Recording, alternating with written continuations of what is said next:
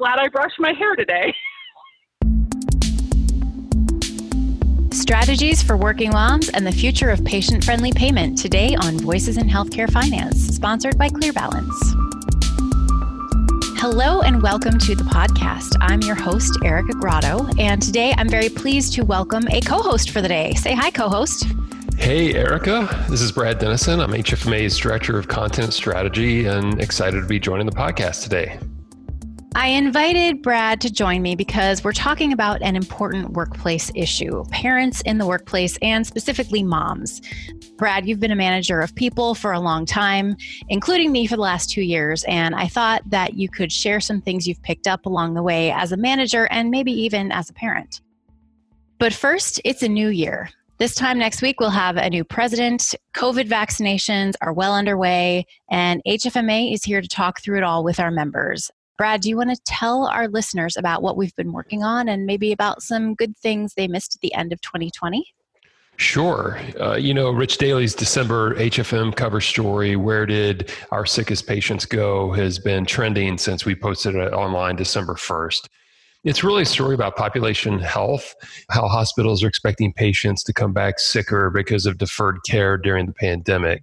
So think about this. Versus prior year, entering Q4, colonoscopies were down 30%, mammograms down 16%, cardiology visits down 12%, oncology visits down 8%, high acuity ED visits were down 13%. And the folks we talked to think those people continue to stay away out of fear of COVID.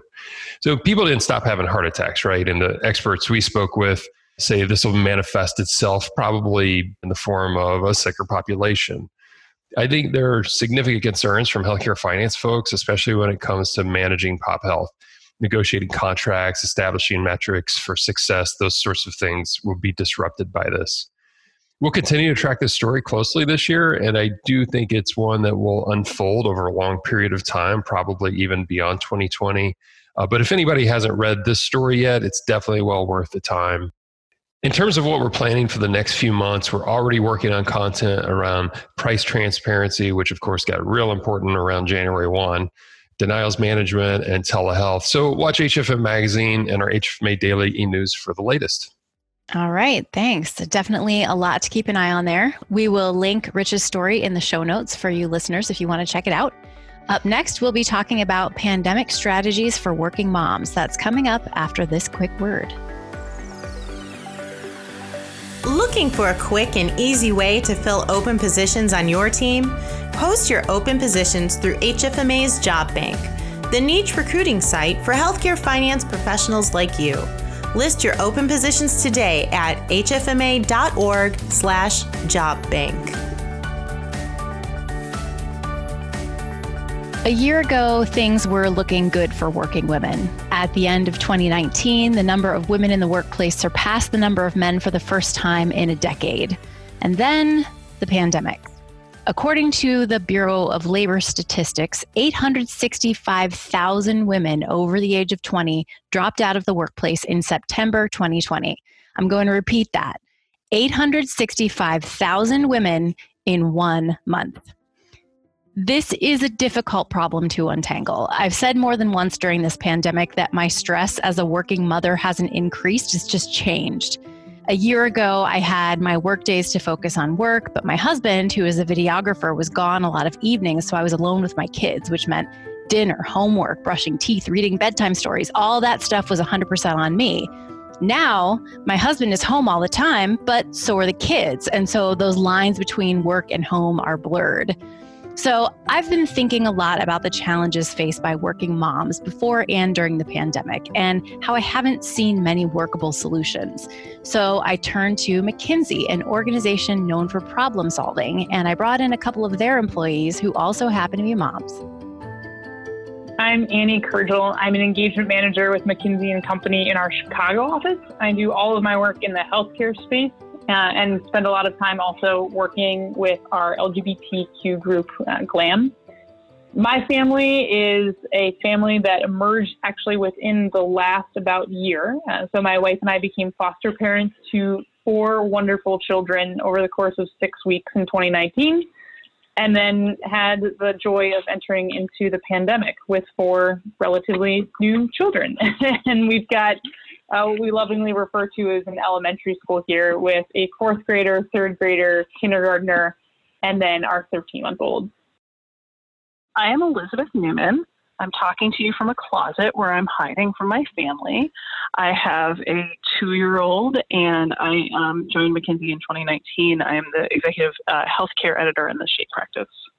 What I wanted to do was get some moms together to talk about some of the struggles and maybe find some solutions to things that are going on in families with the pandemic. I know I am home right now with my 3 kids, working from home. My husband's working from home. My 6-year-old is doing 1st grade from home. It's a lot of together time. Some of that is great. It's also very challenging. And I've read article after article talking about how hard things are and how bad things are for parents, especially moms. And women, as we've seen, are leaving the workplace in droves because of everything that's going on. But what I haven't seen are solutions. I haven't seen a whole lot about what individuals can do for themselves, what employers can do, and maybe even what the government could do to support working parents in this time. Why don't we start by talking about some of the challenges and how you both handle them in your own homes and in your own lives. Annie, do you want to start? As someone that really likes work and likes getting things done, I would say this one was really hard for me to advocate for. And one of the things I appreciated a lot about McKinsey as an employer, probably in the first couple of weeks with this, just saying in a very honest way, we're noticing people are working a lot. You know, you're at home, there's not a lot to do. For some folks, maybe you don't have the kids at home that are as demanding at night. And so maybe you just are filling the time. An alert acknowledgement that this isn't going to be sustainable. And this isn't going to be a way that we can make a path forward. So let's be intentional about creating a work day, and especially as an engagement manager, I manage the team. And so in creating a work day that is sustainable with clear boundaries that are put in place. And there were a couple things I liked about that. One was that it came from leadership. It was not something that I felt like I didn't have air coverage for as a manager. It was something I felt like was a message that was easier to talk about because there was encouragement to be honest about what you need, which I think we actually had a lot of before, but it's a good reinforcement too. And the second part of it is that it made me reflect on what do I need in a day to be successful. And it helps me understand that actually there are a couple things around that. You know, not only I was used to, as maybe not great as it sounds, I was used to breaks from my family a little bit too. I was used to being able to be in a dinner with a client and have a conversation and be face to face and be very productive. And so I was forcing myself to think through what are the parts of my job during the week that I am not getting that I need to recreate. Annie, you just said something that jumped out at me. You mentioned needing breaks from your family, but you kind of said, well, this doesn't sound great, but I need a break from my, you know what? That's part of what we're here to talk about, right? I mean, that this is mom guilt. This is classic mom guilt. Yeah, totally is. You know, totally. No, I should be fully engaged and on at all times, no matter what I have going on. I should be able to listen to what my kid runs to tell me, even though I'm in the middle of a Zoom call. No, of course you shouldn't. You know, you're a human person. But I mean, I have that too. I think we all have to have those conversations with ourselves.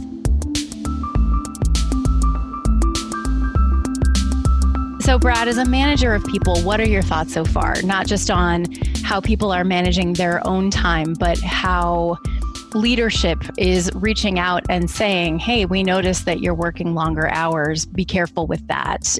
Make sure you use your time off, those kinds of things. Yeah, I think it's important for managers to be proactive and anticipating things that employees may be struggling with. Talk a lot to people, especially during a time like this. Try to talk to people more, especially when you're not together as much as you used to be. I think for working moms in particular, it's so important for managers to create a safe space for them to work in, meaning acknowledging so they don't have to, that their day isn't going to look like it did when they were coming into an office. It's not going to be an 8:30 to 5 job. They may have to work odd hours because they have children to contend with through the course of the day. You may have kids under 5. They're not in school yet. That's a whole set of problems in itself. You may have kids who are in online school during the day. I mean, we have people here who have kids in kindergarten or first grade, and just working the computer itself is a problem. So letting parents know, letting moms know it's okay to step away. I don't fault you for that. I understand the circumstances, I think is incredibly important. I think it probably says something, the fact that I'm wanting to do this story at all, and the fact that I'm inviting my boss to talk with me about it is an indicator of how things have been for me. I felt pretty comfortable about it, even though I do always find myself apologizing because my kids are disruptive. And more than once, I don't know how many times, Brad, you've called me on the phone and one of my kids has been yelling in the background and you've just paused what you were saying and said, do you need to take care of that? And sometimes I do and sometimes I don't. But it's nice to be able to not have to hide that, yes, I'm home with my 3 kids all day. And yes, they're going to be disruptive. And yes, I need to go and make some chicken nuggets now instead of reading your email. And I think that can feel like a tense situation if you don't have a manager who's explicitly said it's okay. I mean, I think if I were in that situation, I would not want the disruptions at work. I would want things to be like they were before. I would want things to feel professional. And so I think that's why it's so important to just make it clear, not once, but continually reinforcing that it's okay. In the next part of the conversation that I'm going to share, we get into talking about some things that managers can do, some things that leadership can do, and digging in a little more to the culture of an organization and the comfort that a working parent and especially a working mom can feel.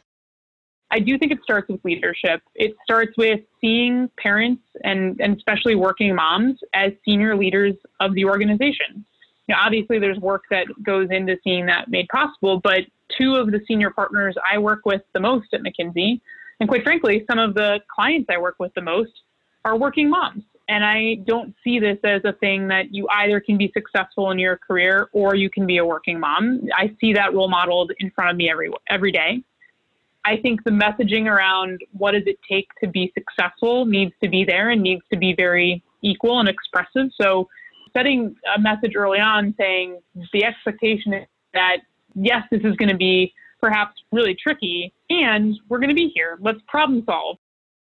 Places where you can be a culture that's flexible and responsive and supportive, I think that's huge.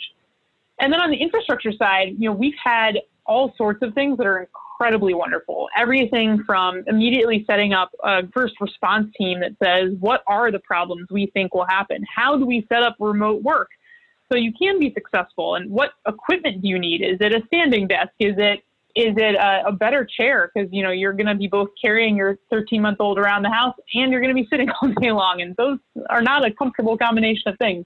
To really providing some very generous additional funding, acknowledging that not all of us already had full-day childcare in place. So I think some of those are just some quick examples on infrastructure. I think, Elizabeth, you probably have others as well, but I think you've got to have both. Because if you just put the infrastructure in place and then people don't feel like they should be accessing it, then it doesn't work. And if you just have culture in place, but you don't think of the practical solutions that working moms need, I also think you're going to end up where it sounds really good, but then where's the real action to support that? There was a little elephant in the room that we had to acknowledge, and that's that the 3 of us are all employed, we all have supportive partners, and we're all healthy. All of those things put us at a great advantage compared to many other women. And to underscore that, I want to read you something from McKinsey's Women in the Workplace 2020 report, which we will link for you in the show notes. Women, especially women of color, are more likely to have been laid off or furloughed during the COVID-19 crisis, stalling their careers and jeopardizing their financial security. The pandemic has intensified challenges that women already faced. Working mothers have always worked a double shift, a full day of work, followed by hours spent caring for children and doing household labor. Now, the supports that made this possible, including school and childcare, have been upended. As a result of these dynamics, more than 1 in 4 women are contemplating what many would have considered unthinkable just 6 months ago, downshifting their careers, or leaving the workforce completely. I think it's really important to recognize that if the number of women actually left the workforce that had been thinking of it this year, that it would be more than the number of female college graduates and graduate students. And so when we talk about why we're talking about solutions and why we're trying to share and trying to encourage other working parents and other women to find ways and strategies to stick with it, it's truly because we believe that that loss of talent within industry could be incredibly detrimental to everyone. There's this odd default that exists that somehow women are going to be the ones that, if there's a moment of decision of who stays home, the default clearly is still there. Given what we're seeing and given the numbers that exist, it's not always the right answer. And maybe for some people it is, but for some people it's really not.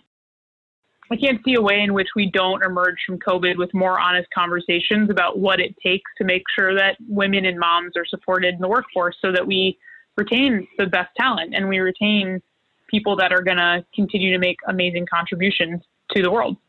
Well, and going back to kind of what this may look like in terms of long-term solutions, because we know that there is a light at the end of the tunnel, right? And that we will return to the quote-unquote next normal. But going back to this Women in Workplace report, most companies think that a lot of these jobs can be performed more remotely. The majority of companies think they're going to moderately or significantly cut business travel. 8 in 10 employees say they want to continue to work from home more than they did before COVID-19. And 70% of companies think remote work will allow them to hire and retain diverse talent. All of that is a very positive perspective on how we can emerge with solutions that help women and working parents more in the future. Working moms, we want to hear from you. What strategies do you have for coping with the challenges you face? What do your employers do for you? What do you wish they'd do for you? Tell us at podcast@hfma.org.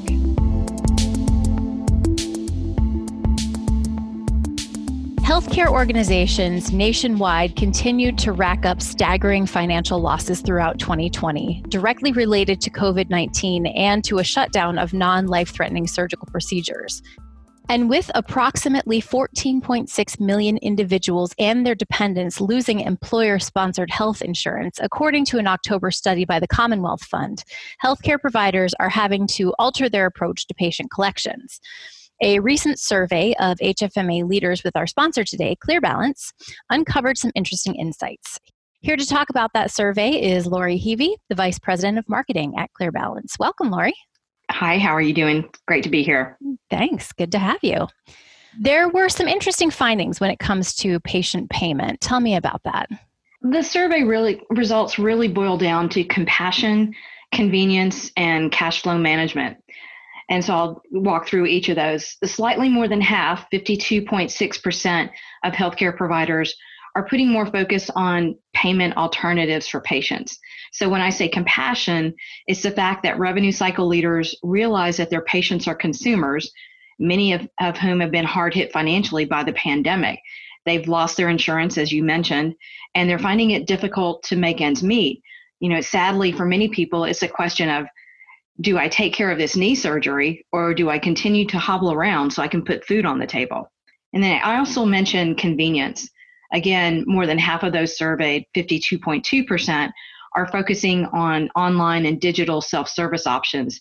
This is a trend that began a few years ago, but we've seen healthcare providers really speeding up their timelines for virtual patient engagement. And it's not just about payment portals. Healthcare providers are stepping back to think holistically about their digital patient engagement strategy, whether it's using their website as a digital front door, the types of transactions that a patient complete digitally, like getting an estimate and then being able to self-select a payment path for their out-of-pocket expenses, or even new apps that enable you to use your smartphone to scan a barcode on your statement and then make a payment. The other impression I have when reviewing the survey results relates to cash flow management. You know, healthcare typically is recession-proof, but most health systems have been hard hit financially themselves due to shuttering elective procedures at the onset of the pandemic.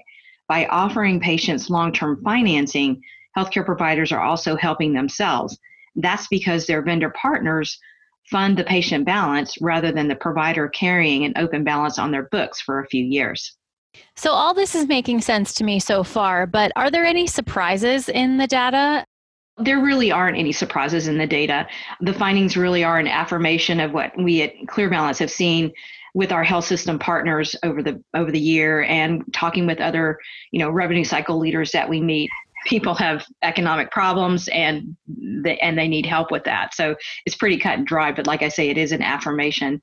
Over the course of 2020, health systems have instituted safety and COVID separation processes so they could begin handling elective and other procedures again. But having that space and the bandwidth doesn't do any good if you have patients deferring care because they can't afford it. So the statistics about care deferral from surveys that ClearBalance does with our account holders and other surveys like Gallup and Kaiser, they really have been very consistent in their findings that more than 1/3 to about 1/4 of Americans continue to say that they're deferring care because they think they can't afford it. Let's talk about the takeaways then.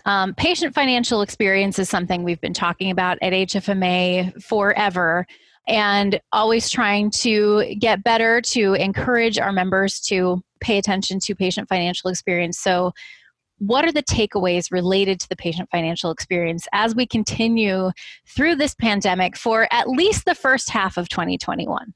One thing we've been talking about with revenue cycle leaders goes back to that holistic virtual experience for the patient.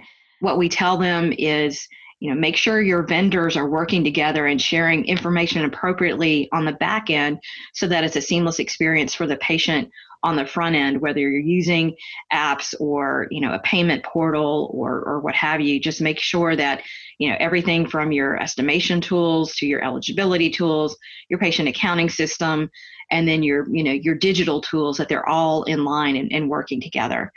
The other recommendation is to be mindful of the different payment methods.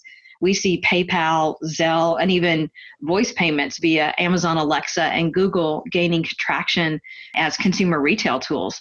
So the more that healthcare organizations can take that cue and offer consumer retail convenience and affordable payment options, the better, in order to keep patients coming in the door for the care they need.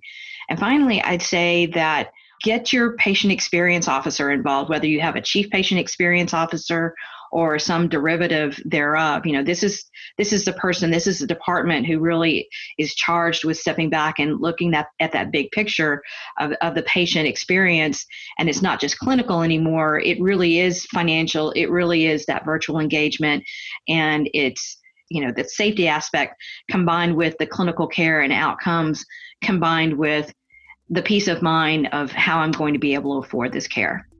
Lori Heavey, thank you so much for joining me and talking about these things today. I think our members are going to be very interested and look at some of these issues pretty closely in the future.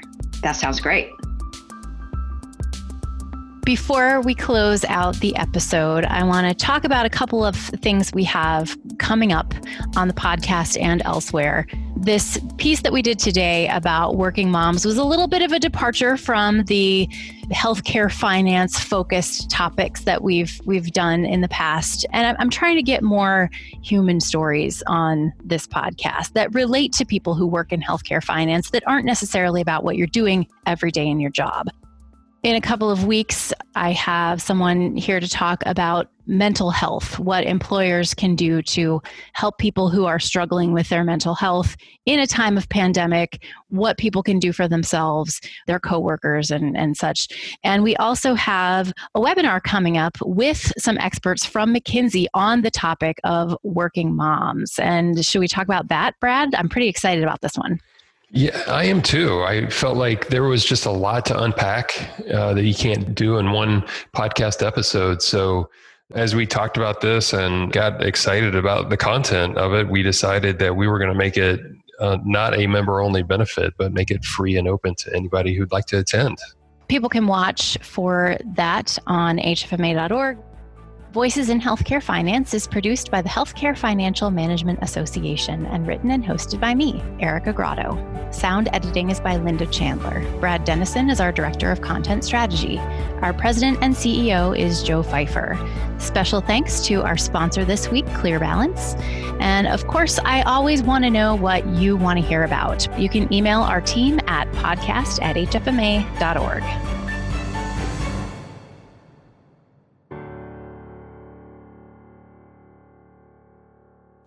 I mean, all things considered, this isn't going too badly.